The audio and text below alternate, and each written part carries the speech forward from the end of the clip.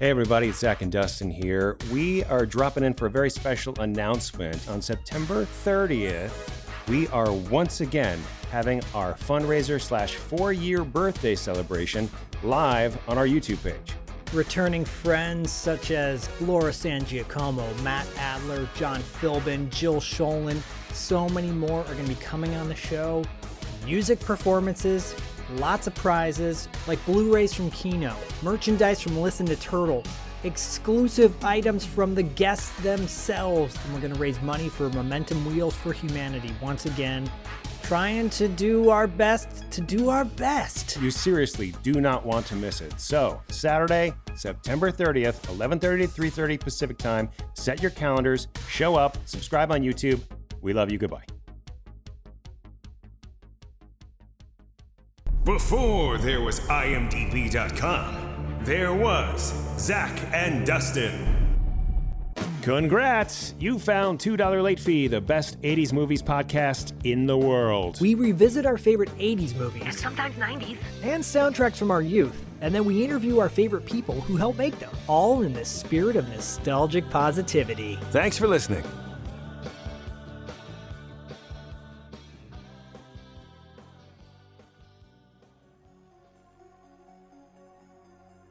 It's the $2 Late Fee and Podcasting After Dark annual crossover event being highlighted today by our interview with Jimmy Reno, aka Marshall Teague.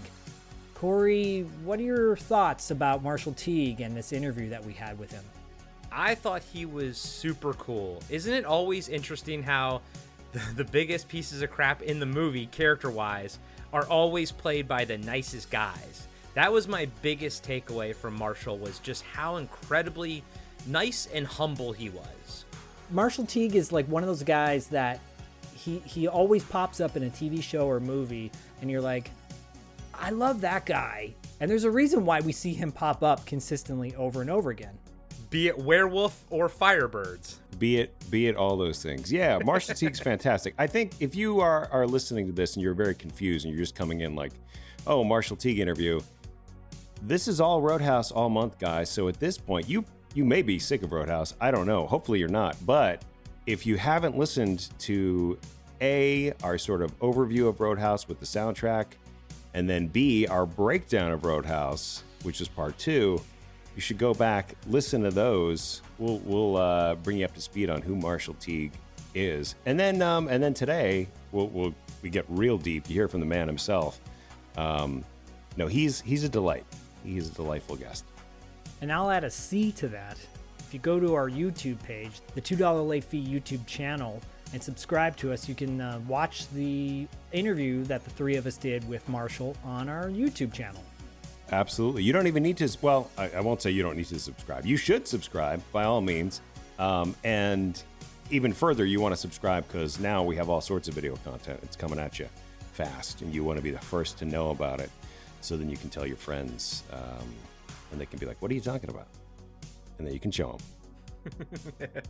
Marshall blew me away quite a few times in this interview because he toe-dipped into the fact that he recorded a record. That's right, and he hasn't released it, though, but we hope he will one day.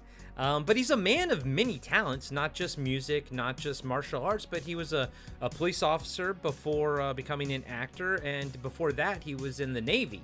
So, you know, he's a very physical guy, but you can tell he also has the soul of an artist inside of him. And he's multi-talented, musician, actor, martial arts extraordinaire, and again, all around nice dude. And I think, Dustin, once again, thanks to our patrons who signed up to Patreon on Podcasting After Dark and $2 Late Fee, they submitted questions to Marshall Teague, and he answered those questions. Those questions will be answered next week with his segment, $2 6 Questions. And I think, once again, the fans, because of the fans, our guest said this is like the best show that he's ever been on, blah, blah, blah, right? Yep.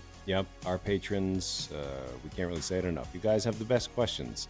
Our questions are like, what's it like being in a movie? And you guys are always very specific. You're always like, you always blow them away with some remembering of a show, from the 80s or 90s that was just near and dear to your heart and near and dear to our guests every single time. So I am going to toot my own horn, though, because I did bring up Firebirds, and that blew his mind. Well, Corey, you are a patron at $2 late fee. That's right, Al. Actually, you know what? You're right. I'm a patron, too, so it works doubly for me. For all of you faithful listeners, patrons, subscribers, etc., thank you so much for all the support and added assistance to these great interviews. You're going to hear it from the man himself, Marshall Teague, today's guest, and next week's guest as well for $2 6 questions. So get ready for some Roadhouse stories and a whole lot more with Marshall Teague. Throat rip sound. that is the inaccurate sound of a throat ripping out. So, well, it's like a snare drum meets a hi-hat. Enjoy. How we doing, guys? Hey. Doing great. How are you? Great to meet you. Great to meet you guys too. It's a pleasure. So really quick, Marshall. Sure. Dustin is my co-host for $2 late fee, and then Corey is my co-host for Podcasting After Dark. And this is going to be for our annual crossover episode. Previously, we covered Harley Davidson and the Marlboro Man and the Wraith. And then this year, for our entire month crossover, is going to be Roadhouse. Wonderful, wonderful. Have you talked to any other people with Roadhouse? Not yet, but Branscombe Richmond, actually, you had posted a picture of Branscombe on an episode of Renegade that you did. Yeah, he's a great guy. And I said to myself, I bet he was involved in Roadhouse somehow. And he was. He was a part of the stunt team in Roadhouse. Yeah. He was in the big fight, I think, in the first first bar and then on down the line. He's a great guy. Before we get into Roadhouse, though, I think you've had a pretty phenomenal career as an actor. I've been blessed, yeah. Yeah. Do you mind taking us back kind of to the inception of what sparked the acting bug? Wow. What started the acting bug? That's an interesting situation. I was a cop in Memphis. I was the deputy sheriff in Memphis. And, I had certain jobs that I was being given, and one of them was a little dark, let's put it that way. And I just thought, I don't want to really get shot. I don't really want to get stabbed anymore. So I'll study acting. Maybe that'll get me out of it, So I studied acting and went to, Memphis Little Theater, worked diligently, by the way, to keep it out of the ears of anybody that I was working with, especially my partners and that kind of stuff. And, needless to say, one night they found me out. A friend of mine was covering for a guy whose wife was having a baby, and I was doing Shakespeare in the Round, believe it or not. Yes. Wow. And I am not really good I wasn't really good at that, believe it or not. I was a lot bigger than I am now, but I was playing Puck. And if you can imagine a 215-pound guy who lifted weights 5 days a week running across the stage in green tights, that was a I'm just so happy they didn't have the phones they have today back then, because had they been back then, I would have been ruined. I would have never made it to Hollywood. They would have just said, no way, man. I did the role. My partner was writing, and they just said, let's go down and check out this group down here. We see a bunch of lights and stuff. We walked down there, and about the time I entered, I came in stage right, and just entered pounding across the ground there, and was trying to do, well, let's just put it, it's an English accent with a Southern drawl at the time. And so it sounded like Kevin Costner then. Pretty much, yes. Yeah, pretty much like Kevin. And my partner in the back, the guy he was riding with said, you're not kidding me. That guy is crazy. He said, you ought to ride with the son of a bitch.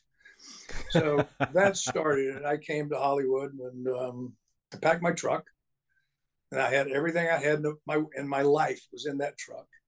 I put in Bob Seger, and I drove to Los Angeles. Nice. Through the worst snowstorm that the Midwest had ever seen. Oh, man. Wow. At the time.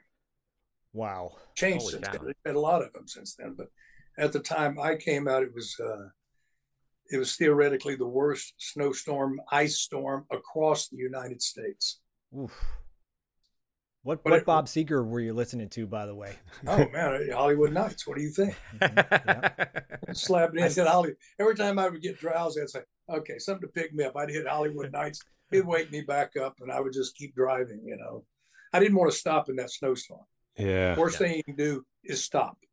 Yeah, no doubt. You get to some whatever you can find that has a light says rooms to rent, or stay overnight or stay by the hour, whatever it was, and you go in and you grab a room, But I went out, Wow. and that was it. I mean, I went out. When I got to Hollywood, I looked around and paid the custodian of the Howard Johnson's now, or it was the Howard Johnson at the time, Beverly Garland Hotel. I paid him off in Jack Daniels and beer. And he put up a cot in the mop room, and I slept in there. Wow. For about a week or so until I could find a place. Then it started. That's how I got started anyway. Everybody's got a story. Hollywood, as many actors are there, every one of them have a story Absolutely. of how I got to Hollywood. And some of them are pretty nuts. Pretty nuts. Some of them just walk into it, go, hey, I'm here. And they go, hey, where have you been? Let's put you in this movie. Well, that wasn't the case for Marshall. And some people have to drive through a snowstorm and sleep on a cot. Yeah, all that kind of stuff. They thought I was a little raw, shall we say, to start out with, and I think that's how it. I started out playing a lot of bad guys, and still do. I mean, don't get me wrong, I still play bad guys. I love playing. I just play them with a different flair now. Like Jimmy was a different flair. Needless to say. Do you are there any bad guy roles that you look at for an inspiration, or maybe a better question is any perps that you encountered back in your days as an officer? Did you sort of draw from those cast of characters? I would rather go there than I would taking from people that I know are playing a role, because I watch them, and a lot of them I can sit there and go, he doesn't believe what he's doing. Yeah. And I don't think anybody can say I don't believe what I'm doing when I play the characters. And I take that from people that I have known either in the military or when I was a cop or whatever. And I take it where my head was at the time. And I just go back and I find the little pieces and I just weave them together and make the characters. It's a different way. How long were you a cop for? I was a cop for 4 years, a little over 4 years. Wow. And I got a couple of times wrong place, wrong time, and came away with a little extra weight on me. They fixed me up. I went back to work, that usual thing. Same thing in the military. You pick up some parts that you didn't have before. And you were in the Navy, right, before being an officer. My stepmom was a dental hygienist at the Naval Academy in Annapolis, so I grew up around there. Wow, she was in the big land. She was where the officers and. Yeah, exactly. Yeah. Have you ever had a chance to visit the Naval Academy over there? I have, and it's amazing. Yeah, it's beautiful. And watching the young people there, they walk around, they don't know me, don't know that I was, but I get a chance to watch them, and it's it's very impressive to me. Yeah, I mean, they've had some things happen, like all the academies, every college that's out there has had something happen, but I must say there's very little that happens that they don't take care of. Yeah, it's wrong, and if they catch you and it's really wrong, well, you're really going to pay for it. Yeah, we've got a few family members went through there, so I'm a Navy family, so go Navy. Good, thank you. Are you blown away though? Because I talked to my dad about this as well. Are you blown away by the advancement of technology in the Navy? How when you were a kid in the Navy, how much it's changed? Serious with that question? Yes. Yeah. I mean, we were diving with 2 tanks and 2 huge hoses that met in the middle, and they're just rudimentary. The suits we had were terrible, but we thought they were great. Yep. I mean, they're swimming Dragers right now and SDVs, sealed delivery vehicles, and gosh, what they have today, the chutes they have today compared to what we had back in the time. I mean, I look at it and I am amazed, truly amazed at, the weaponry. I don't know what to say. They get the latest and the greatest. It's crazy. Yeah. It is. It truly is. I mean, they deserve it. Yeah. I mean, I think that all the people that serve today are top notch. I mean, I never miss a day that when I say my prayers, I don't thank them for their service, and I wish other people did, or hope they do.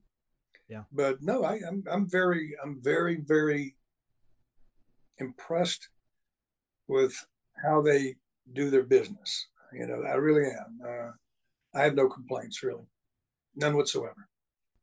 Well, thank you, obviously, for your service, and you're more than welcome. In the military and on the force. I'm glad you're here with us, surviving and looking good.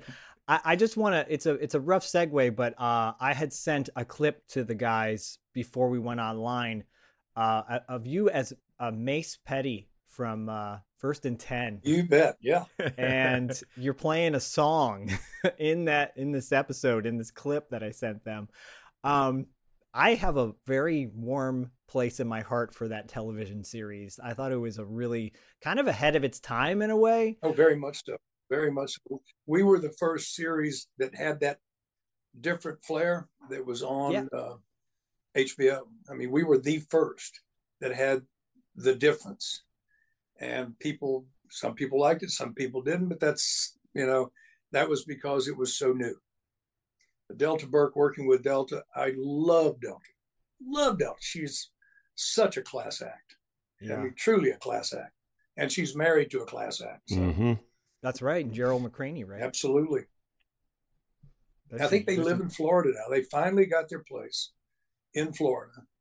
And they are happy as two squirrels in the nest.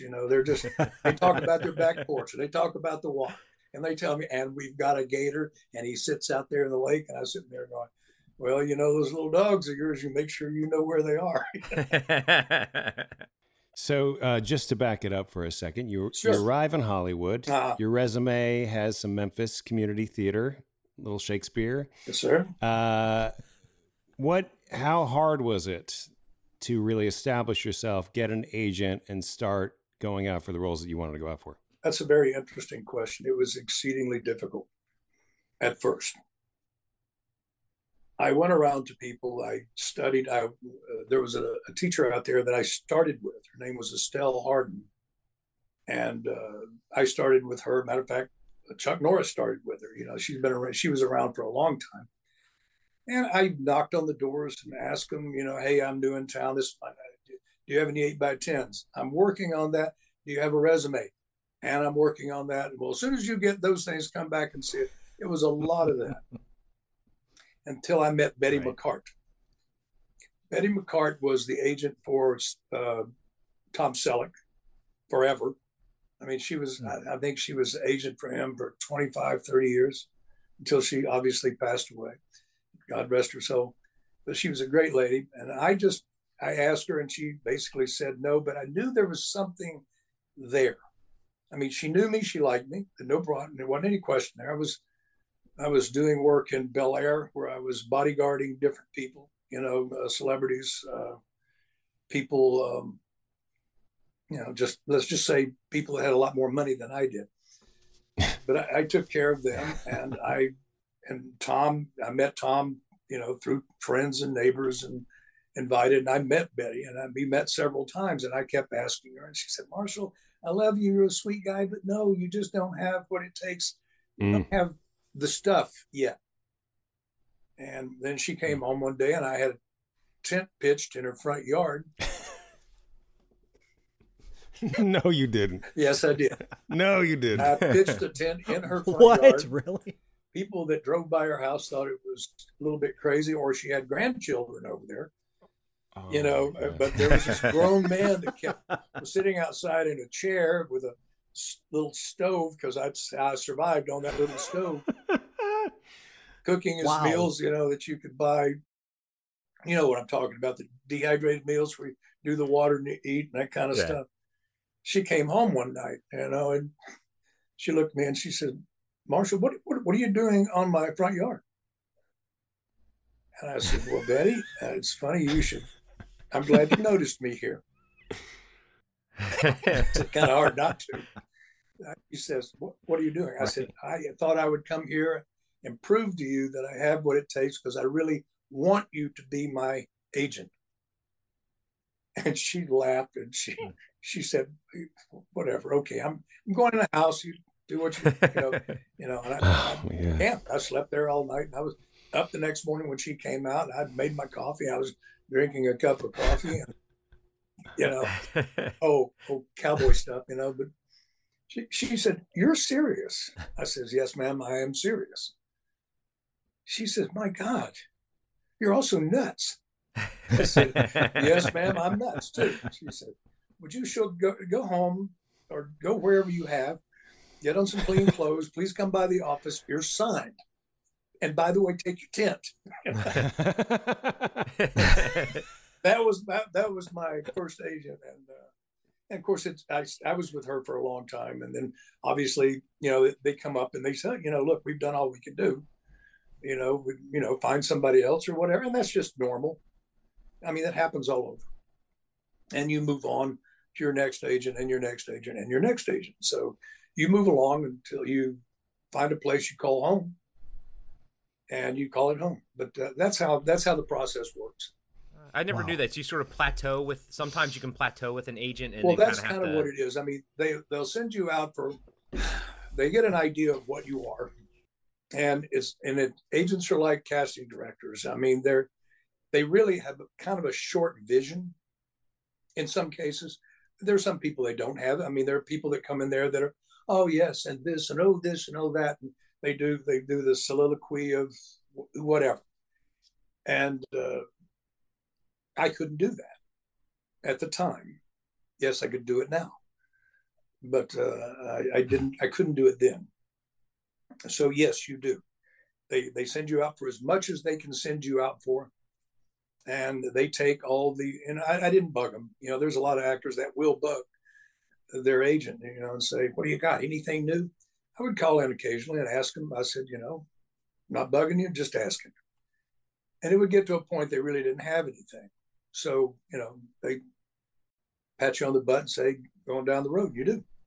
I've been very blessed, though. You said I had a good career, and I have had a great career. I've got another movie I'm starting in October, you know, and it's called Delivery Fee. It's a fun movie, and it's my first comedy movie. Yay! Hey, that's great. You know, I've played a lot of serious roles and not so serious, you know, but I've played, you know, now I can sit there and say I have played a spectrum of characters, which I'm very pleased with. Yes, you have. First, I think I've got some notes here myself because I can't remember them all. First, yeah, really, I really can't remember. We're happy to help too. I have quite a selection of shows on my resume, and I do, to the point I can't remember them all. Yeah. I mean, did you expect us to bring up First and No, 10? I did not. You actually got me on that one.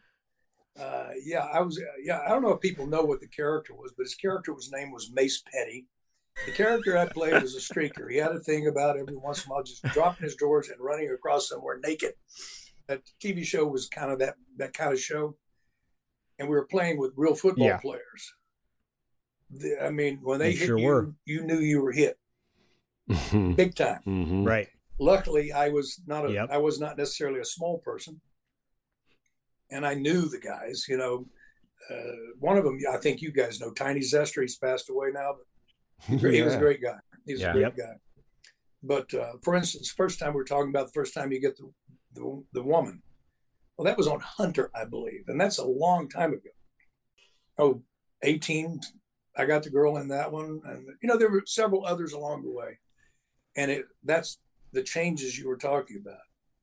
in keeping with, sort of more of your bad guy roles Sure. early on TV, we are a big fan of the werewolf TV show from Fox. We actually did on Podcasting After Dark, we did an entire episode on that show.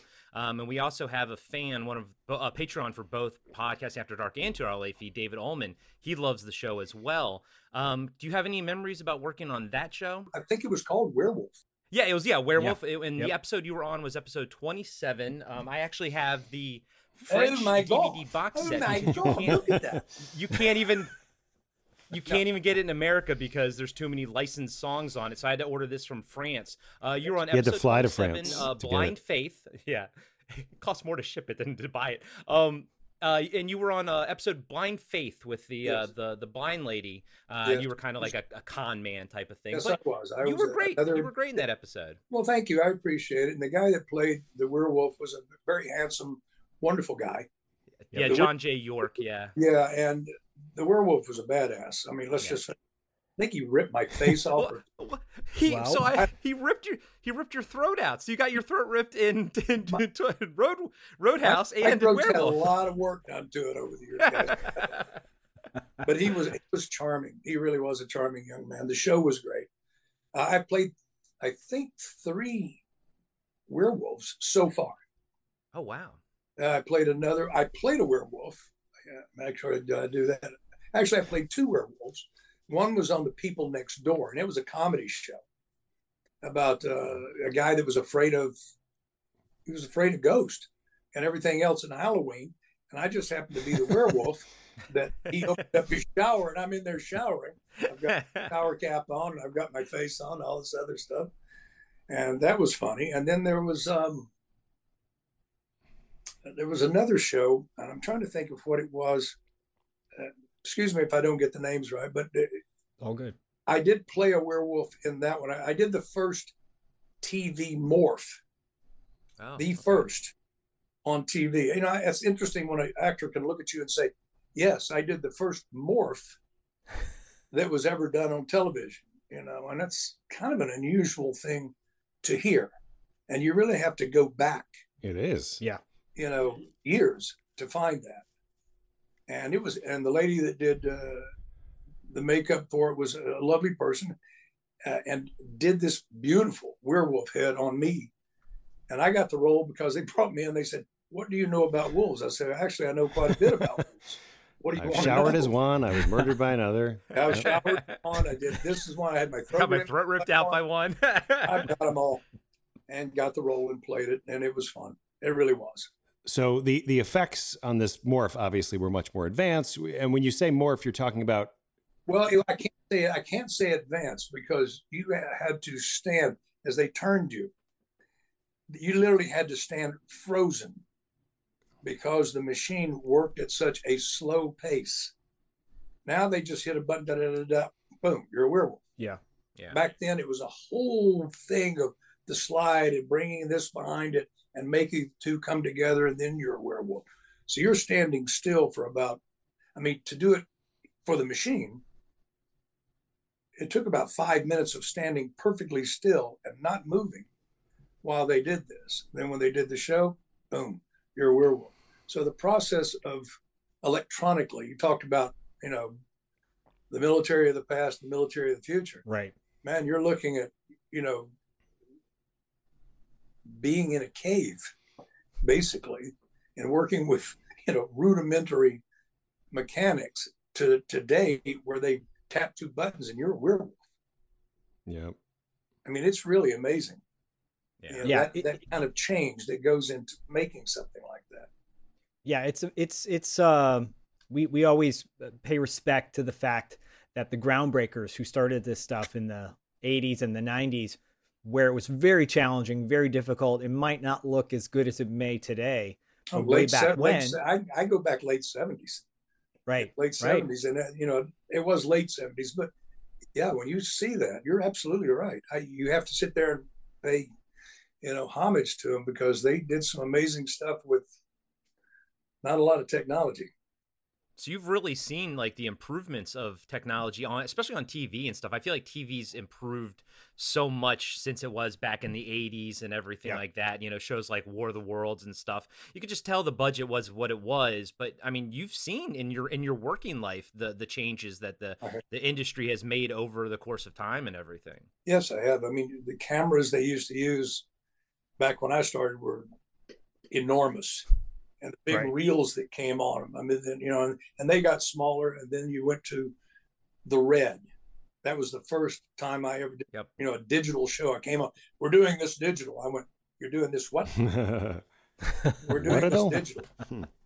Yeah, because with the Red, I think they finally figured out how to sort of emulate that film look, that 24 frames a second look, and not that hyper real HD look that has no motion blur whatsoever. Yeah, that the Red was a game changer. Oh, it was amazing. It was an amazing camera. The first ones, we did a show. We did a novella. I guess it's a novella. Yeah. It was a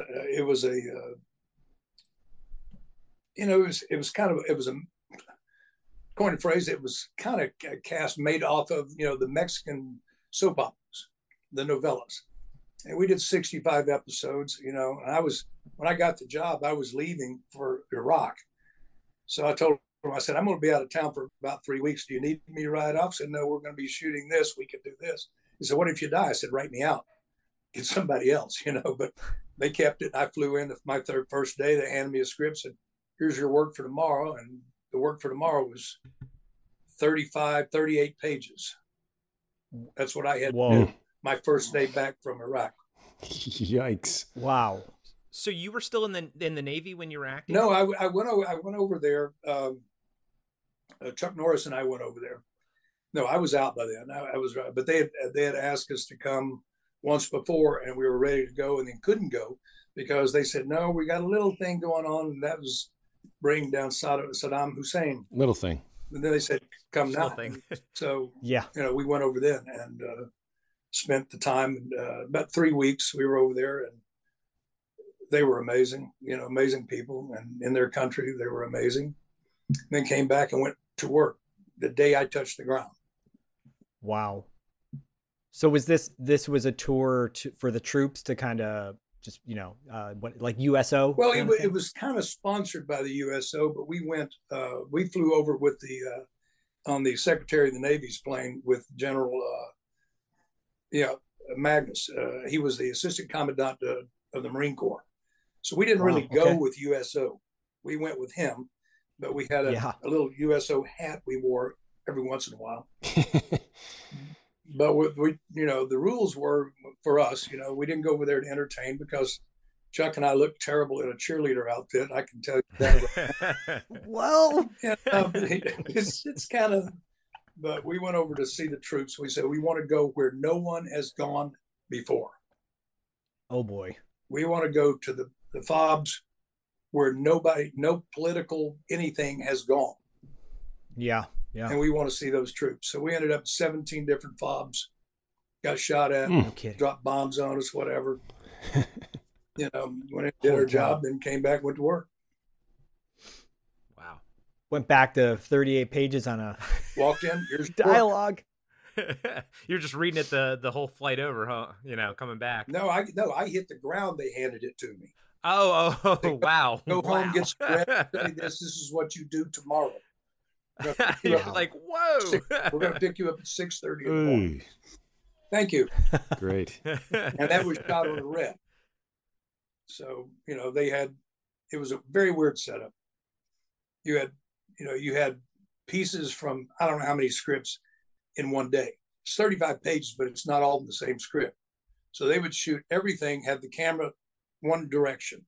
They would shoot that direction till they finished those pages. Then they would flip the camera over and you went back and you had to do it again from the opposite direction. Very difficult to do. Yeah. Wow.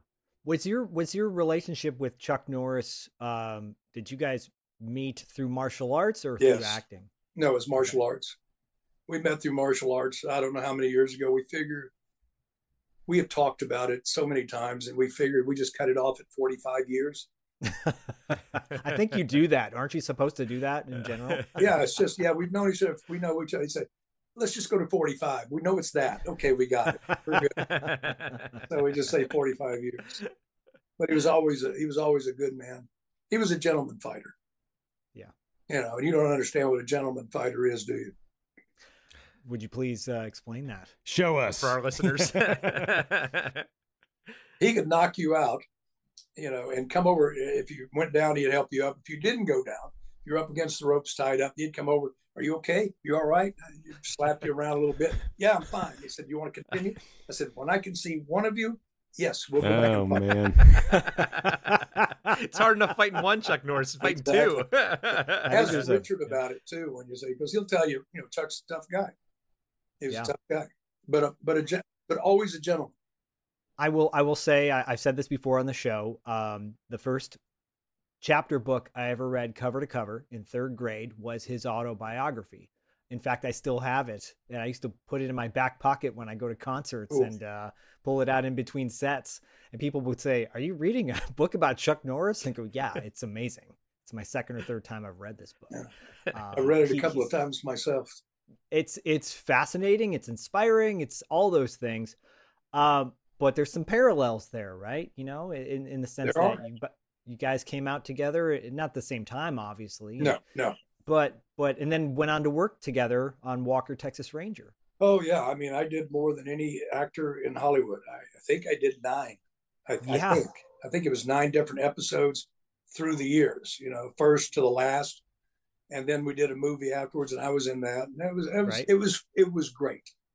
It was great to do that, but to do it with your friend, I mean, the person you care about, he is your friend. Yeah. I mean, in Hollywood, the word friendship is a very loosely used terminology. I'm sure you guys know that. Yep. Yeah. I don't call many people my friend. Right. I can say that I have had a handful, and I mean literally a handful of what I consider very close friends in Hollywood.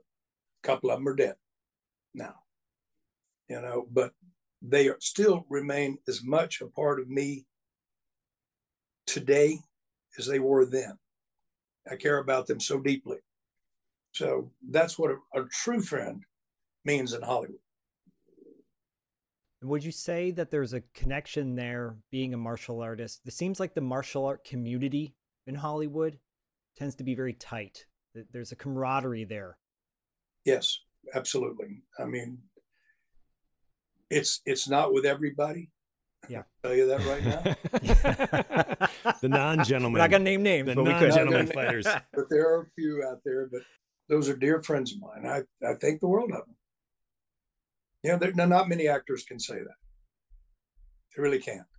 No, you have a relationship on set, and then the shoot's over, and you're done, and never see that person again, or you go to a show or an award show, and and they kiss and hug and everything else. And who was that? I don't know. Right. You know, they turn and they walk off. But, you know, you know that you've seen them do it. Yeah. I've had it happen to me. Not at an award show, but I mean, it's hard enough to find genuine friends in you know, normal life, let alone in such a unique job like acting when you're with somebody for so long and everything. I'm sure it's nice enough just to be able to work with somebody nicely, let alone actually building a bond and a friendship, which also takes effort and work. And you guys are all busy. Like, you know, actors are busy people, and it's not a 9-to-5 style job. So like actually taking the time to maintain a friendship is just as difficult as anything else. I imagine more so as an actor. I'd say without question. I can't even argue that point with you. It is very difficult, but when you find the person that means that much for you, you put in the work. You make the time. They put in the work. Yeah. Yeah. So right. it's something that's pretty cool.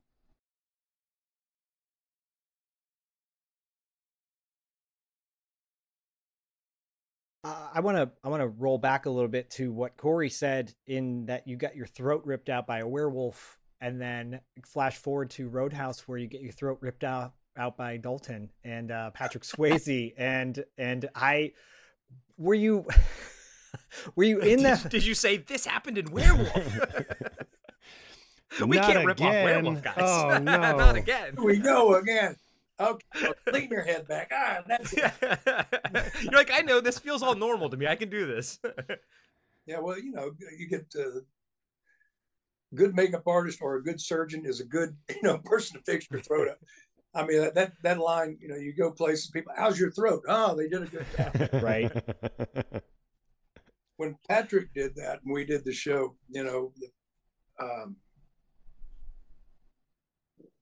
it had to flow into the fight.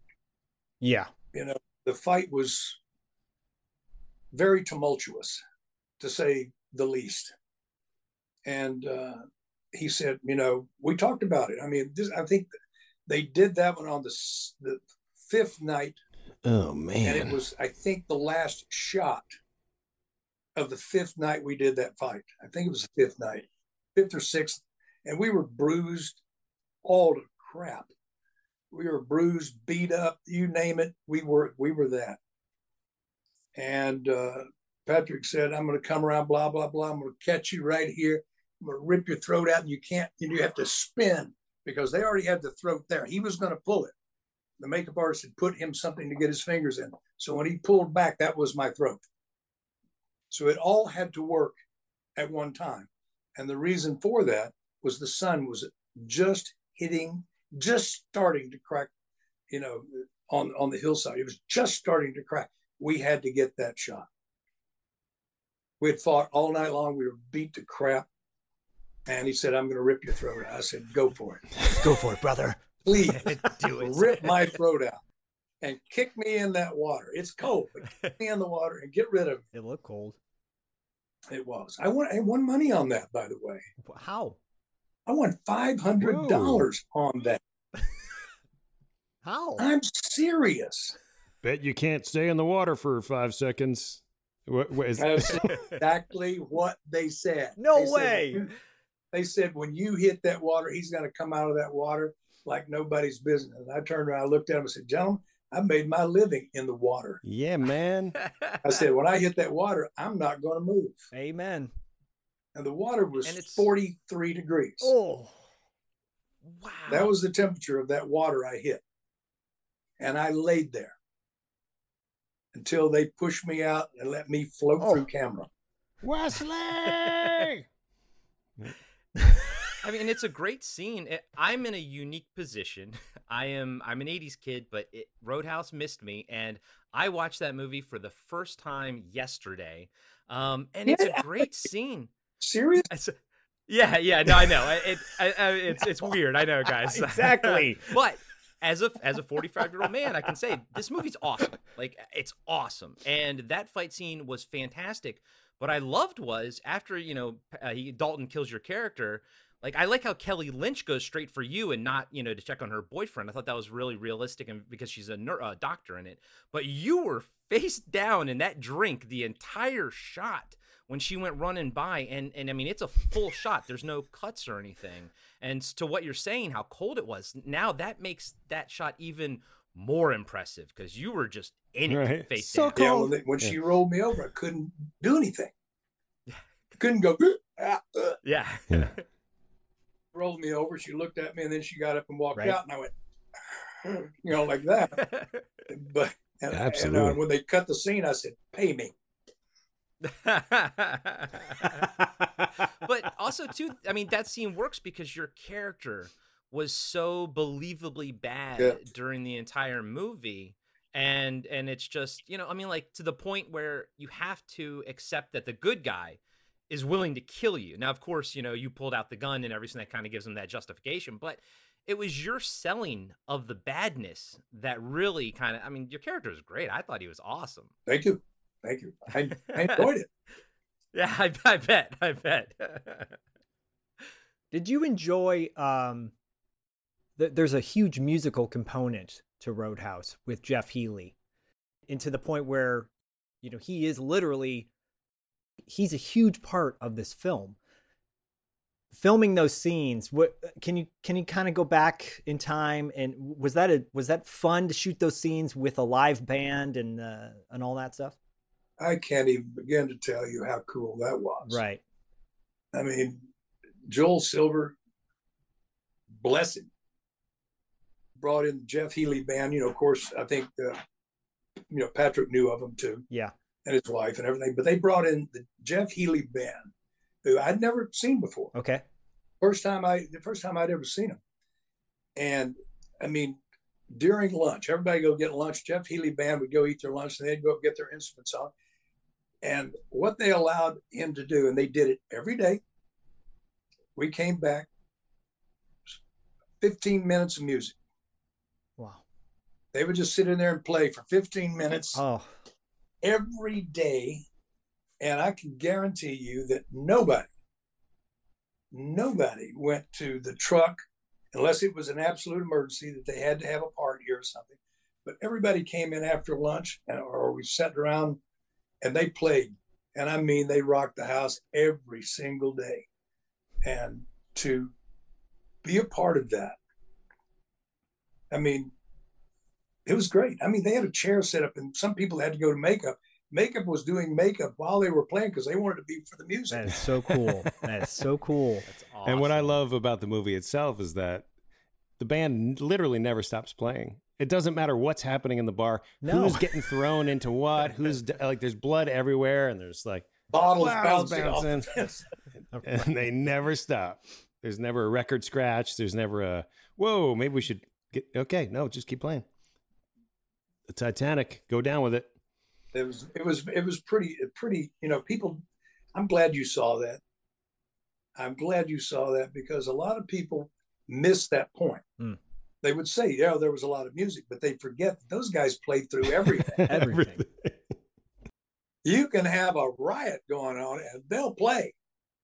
They don't give a dang what's going on. I mean, if somebody's, you know, if they're in the middle of, I don't know, whatever you want to call it, and they, you know, they started, once they start playing, they play. Of course, they would stop it when they'd say cut, you know. Of course. But at 15 minutes, they just, Jeff would get up there and he said, anybody got anything they want to hear, or do you just want to let us rock? I said, let them rock. Wow. That is so and cool. they did it every day. It was wonderful.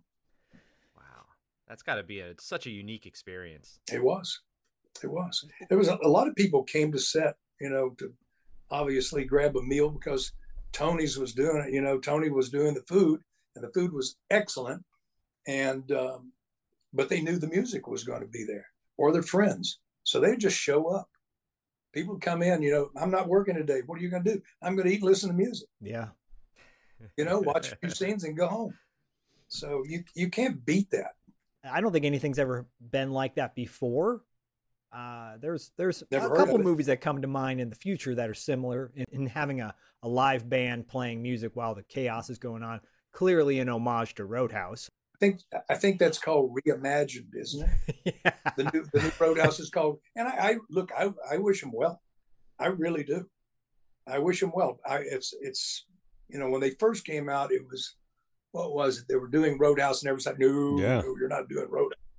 And then we're going to do a takeoff of Roadhouse. No, you're not doing that. Then they say we're doing a reimagined Roadhouse. And everybody went, okay. Yeah, right. Tell me what you got. So they've got some excellent actors in there. I mean, they really do. Well, you can roll back to Roadhouse 2 and someone excellent in that film being Richard Norton was in Roadhouse 2. That's the only highlight of that film. He was in Roadhouse 2 and he made the dang movie. I totally agree. He made the movie. Yep. Because the rest of it, I can't go there. Interesting. I would like you to go, though, to a place of reflecting on working with Terry Funk in that film, because I unabashedly am a huge wrestling fan, especially Texas wrestling. Paul London is a buddy of ours, and he and I do a wrestling show as well. And Terry Funk, obviously, you know, he's a mean old bastard in that as well. Working with Terry Funk, how was that? Besides the fact that he's a big, strapping, tough look, mean, he's got one of the softest voices you ever heard when he gets into his talking voice. He sure does. Yeah. Hey, Terry, why do you sit there and go to Japan and get blown up with dynamite in the crowd? I got to take care of my babies. I got babies at home. I got to take care of the babies. Okay, Terry. Terry's my wife, Lindy, who's in the next room over here, but she is a huge wrestling fan. Oh, okay. Her dad brought her up through Haystack Calhoun, all these great wrestlers. Pick one. The Von Erichs, perhaps? What's the one you like so much, Boo? Yeah, Superfly Snuka. Jimmy. Oh, you guys ever put That's Yeah. jump yeah. off the thing and boom, bash you like it. Well, that is like she's done that on me a couple of times. I think I was snoring or something, and she goes whap right here. not the throat. You can share with her that my mom's PE coach growing up in Detroit was George the Animal Steel, and he would go and he would wrestle at night, but he would also be a PE coach during the day. Did you hear that, Boo? That is cool. She's like, that's Right? awesome. So obviously, yeah, Terry Funk, is a Texas legend. And then, working with Ben Gazzara, you're working with quite possibly Masters. a masterful actor. Did you pick up techniques with him, or like, did he take you under his wing as a mentor? Because he's like your father figure in that as well. Well, I looked at him. I looked upon him as my father figure because he got me. When I got out of prison, he knew I was in there and that kind of thing. So I watched him for about 3 days. I didn't go up and introduce myself to him or anything. He didn't know who I was or anything else. I stayed off and I just watched him for 3 days.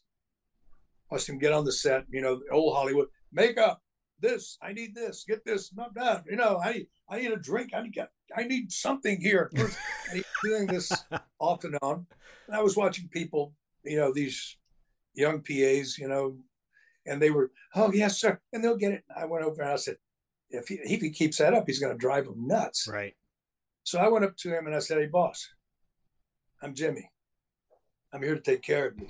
And let me know, why are you sitting out here in the sun? Love it. Chair needs to be under the tree. So do you mind if I move your chair back under the tree? Stay in the shade, stay out of the sun. You're going to bake. Now, what do you got to drink here? You don't have anything to drink. What do you want? You don't go to these little worms. You come to me. You need something, you say, Jimmy, and I'll get it. So that was my way of introducing myself to him. Love it. That's I awesome. never told him my name was Marshall. He finally looked it up. He came up to me and said, your name's not Jimmy. I said, you're right, sir. It's not. But there was no reason for you not to call me Jimmy. That's fantastic. He says, I like it. I like it. We're going to keep it. He would drag me in from all over the place. Jimmy, come over. Jimmy! It was always Jimmy. So it made the show move, and it gave it life. Yeah, no doubt. Gave him life. And he's brilliant. He is truly brilliant. Yep. Really But is. super nice guy. For years after the show was over, I'd run into him or I'd see him at a grocery store. They'd say, Jimmy, how you doing? Jimmy. You just can't buy that. You can't buy that relationship. No, but you were the one who made it happen, though. You made that happen. I watched him. Yeah. I watched him. I watched where he was insecure. And you find people that shout at people and say this and that because they are insecure. When you put yourself and you stand in front of them, you look at them and you look at him and say, boss, I'm Jimmy. And why are you sitting in the sun? Well, this is where no, you didn't answer me. You need to get over here in the shade. So I need to get you out of the sun. I don't know what you're baking in the sun, boss. What do you want to drink? Have you had lunch? You want something to eat? So I said, I'll be here. You need something. I'm going to be here. All you have to do is say, Jimmy. He never talked to another PA that entire film. Wow. Not one time did he ever talk to a PA. He would come to me and say, Marshall, I got to get to makeup. I said, well, come on, let's go. Marshall, can you pick my dog up? It's a very unique relationship. And, can you get my dry cleaning? Whatever you want. Ready? Jimmy. But when it came to the movie, it was whatever he wanted. But he finally figured out what I was doing. Didn't take him long, really. But he understood what I was doing and why I was doing it. And he just went right along with it. That's something that they would call me to the set, whether I was working or not, if he was working, because I would be next to him. And that's the way it worked. Did you get that factored into your salary too? So. Yeah. No, that was pretty young in my career at that time, you know. And, but you weren't, well, though. I wouldn't say it was young in my career, but yeah. I mean, I think that's the point I was trying to make when we first opened up the interview, is that you know, up until 89 or 88 when you filmed that, your body of work was impressive. It continues to be impressive. Like your career, that we've often said this to many actors on our show, that it's such a finite possibility of getting to be on screen, the chances of that happening. And when you have that, whether it's one role or 250, the fact that you have this work that is forever on tape, on DVD, Blu-ray, digital, whatever, how special is that? That is remarkable. Hats off to you, man. That's you put it as well as I've tried to explain that to people in different venues or you know, interviews, and for the most part, most people don't get it. No, they don't get it. And I say I've said that before. You heard me say I'm blessed. I am blessed because people go there. I mean, you have no idea how many people come there every day to get a job. Right. And some of them get jobs because they've got great bodies and they don't mind taking their clothes off and doing whatever. But after that show's over or two shows is over, that's it. You won't see them again. Yeah. Mm-hmm. You ask, where's so-and-so? The one that did the thingamabob over here. And they go, who was that? I've never been an A actor. You know, I'm not classified as an A class actor, but I'm an actor that they bring on all the time. Why? They bring me on to do something because they know that once I get locked to that A actor, he and I are going to bond, and his work is going to go sky high. Yeah, because I'm going to make him go there. Chuck did that. He did it because he said, I'm a movie star. That man is an actor. And a damn good one. I said, when he comes on, he makes me step up my game. And, you know, which is a hell of a compliment. Yeah. And I've gotten that from a lot of people. And it's, to me, I look at it when they say it, I take it with the utmost gratitude. And I mean that sincerely. I mean, when somebody says, it's because of you, my work was so good on that. Wow. You helped me get there. Yeah. It shows that you're a team player. You know, you're looking at the movie as a whole as opposed to your own personal ego, you know? Well, I mean, ego is it's an overused euphemism. Yes. I work on my ego to keep it up. They do this and they keep doing it. And it's kind of like, let it slide, dude. Yeah. You get on that set, you look the man in the eye, plant your feet, find your set, and tell him the truth. Get off your dead butt and tell the man the truth and mean it. Yeah. And I promise you, he's going to come back with it. And it has happened forever and a day. It really has. And that's why I say, again, I'm blessed. They've helped me immensely. I mean, do I steal from them? Absolutely. If you're going to take something that another actor does and does well, make sure he's the best. And when you take it, use it in that manner. And, you know, you can say whatever you want to say, but yeah, I borrowed from this actor. I borrowed from that actor, you know, and yes, and it meant something. It was that special. So all in all, I mean, I can't complain. I don't think most actors can complain. No. If they say they never, the interesting thing, if you ever get one say, no, I never stole a line from anybody. I know, come on. They're so full of it. I want to hear someone say, I stole your tights when you were Puck. Oh, hang them up. These are Marshall's tights. We had a guest on the show about a year ago, and it's like, you know, you spent more time talking about my music career than my acting career. And I said, well, because we want to know it all. And I think, you know, with you in particular, Marshall, we want to know it all. Like, it's not just about those amazing roles you've had, but who you are as a person. And clearly, you've painted a picture of yourself on our show that gives us this impression. It's fantastic. I love it. Good. Thank you. Yeah. I did an album, by the way. Well, I want to get to that. I never put it out there. Wait, well, but I did. You finished the album, but you never put it out there? Yeah. Is it available to listen to? No, I've got the tape of it. I've just never, I gave it to people to listen to some songs because I didn't have what it takes to go out and put a band together and go out and go on the road. Yeah, yeah. I cannot play an instrument. My hands are that's as straight as they get, so it's just that kind of way. But I just wrote these songs and I did it for years. And I had my friends that listened to it and they said, you got to record this. I said, why? He said, because all you do is you sing them. They're beautiful songs. But no. Record them. I said, okay. Well, I ended up going to the Castle. You ever heard of the Castle in Nashville? Well, it's a building what used to be a gangster place back in the 1930s or something like that, where gangsters used to go there to cool out. And they owned this building and they eventually turned it into a soundstage.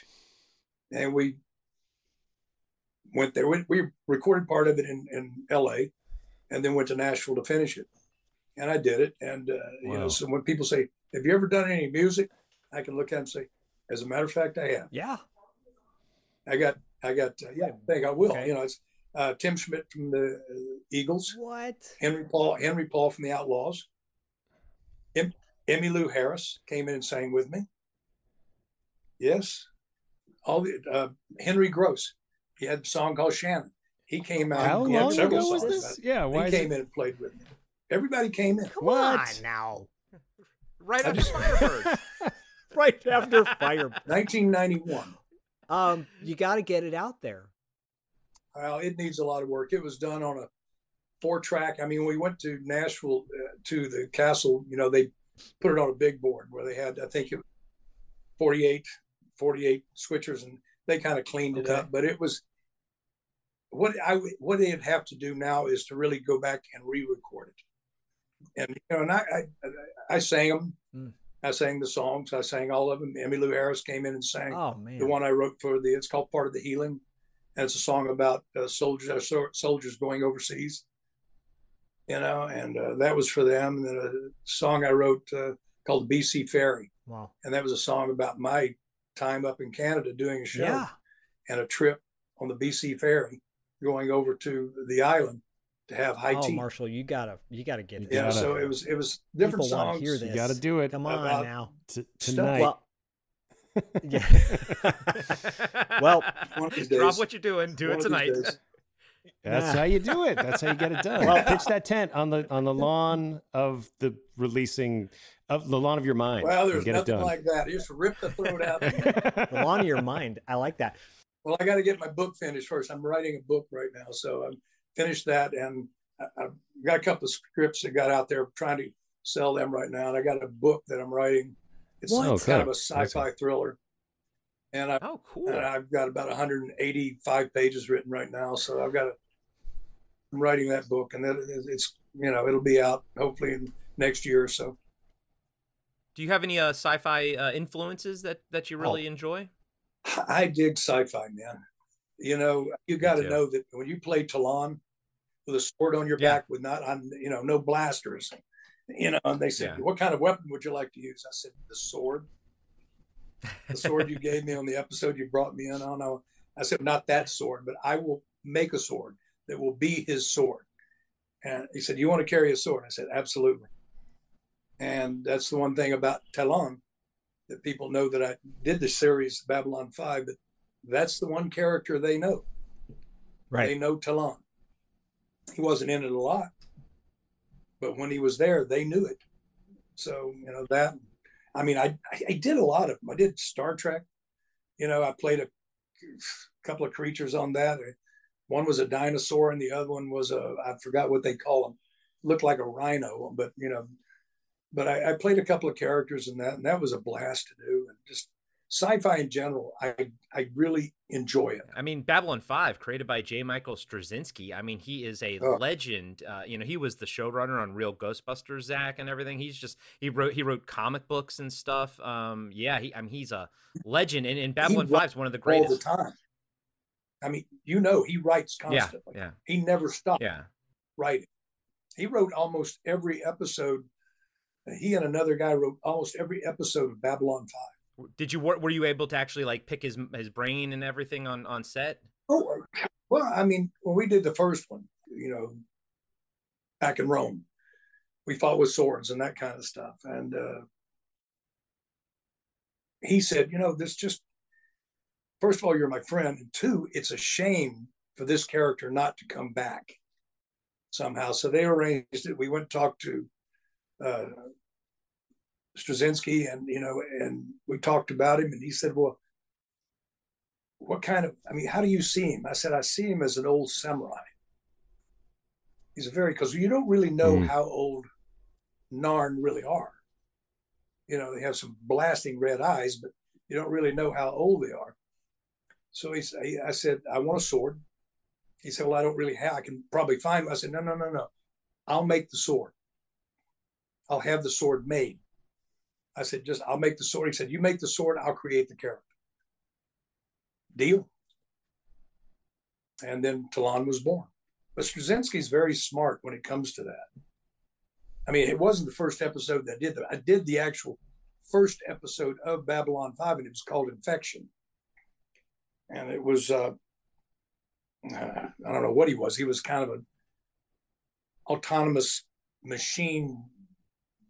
He turned into that from some artifacts that we stole from a planet.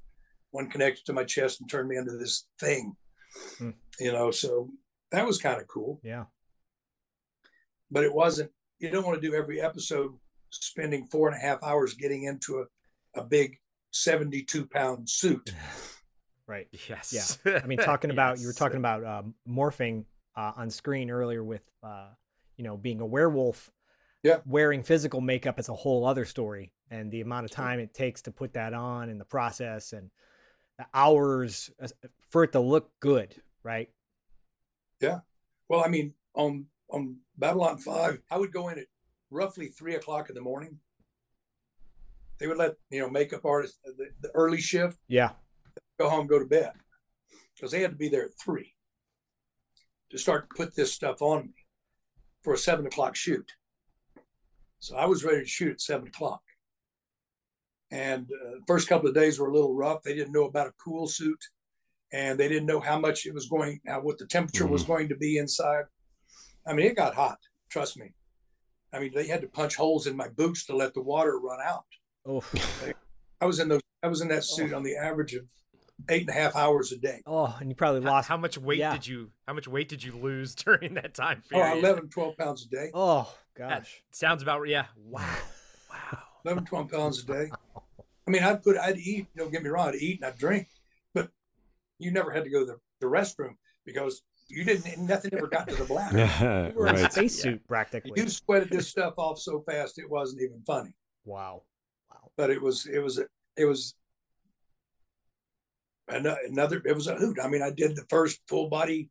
Here's another first. I hate saying this, did the first full body cast to make this character. Wow.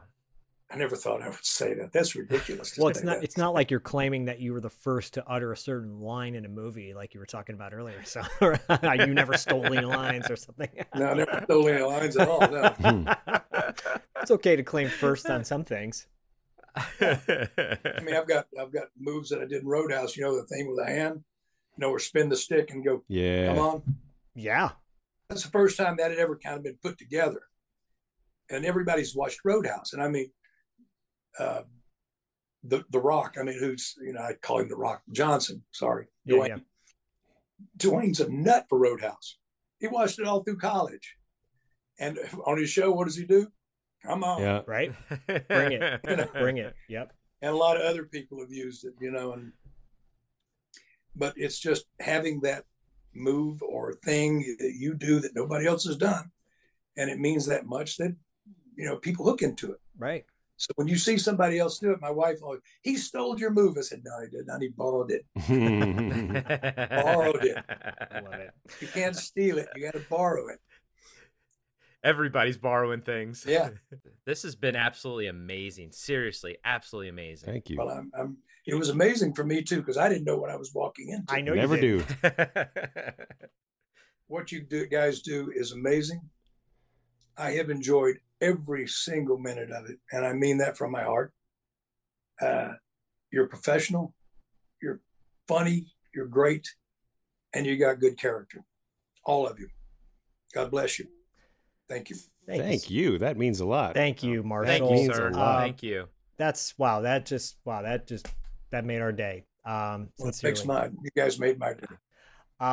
Marshall, I hope that we get a chance to meet each other in person down the road one of these days. That would be a hoot. And That would be an absolute hoot. Thanks so much, Please Marshall. do. Thank you, guys. Again, thank you. Thank you for your time and thank you for your service, sir. You're more than welcome for all of it. My pleasure.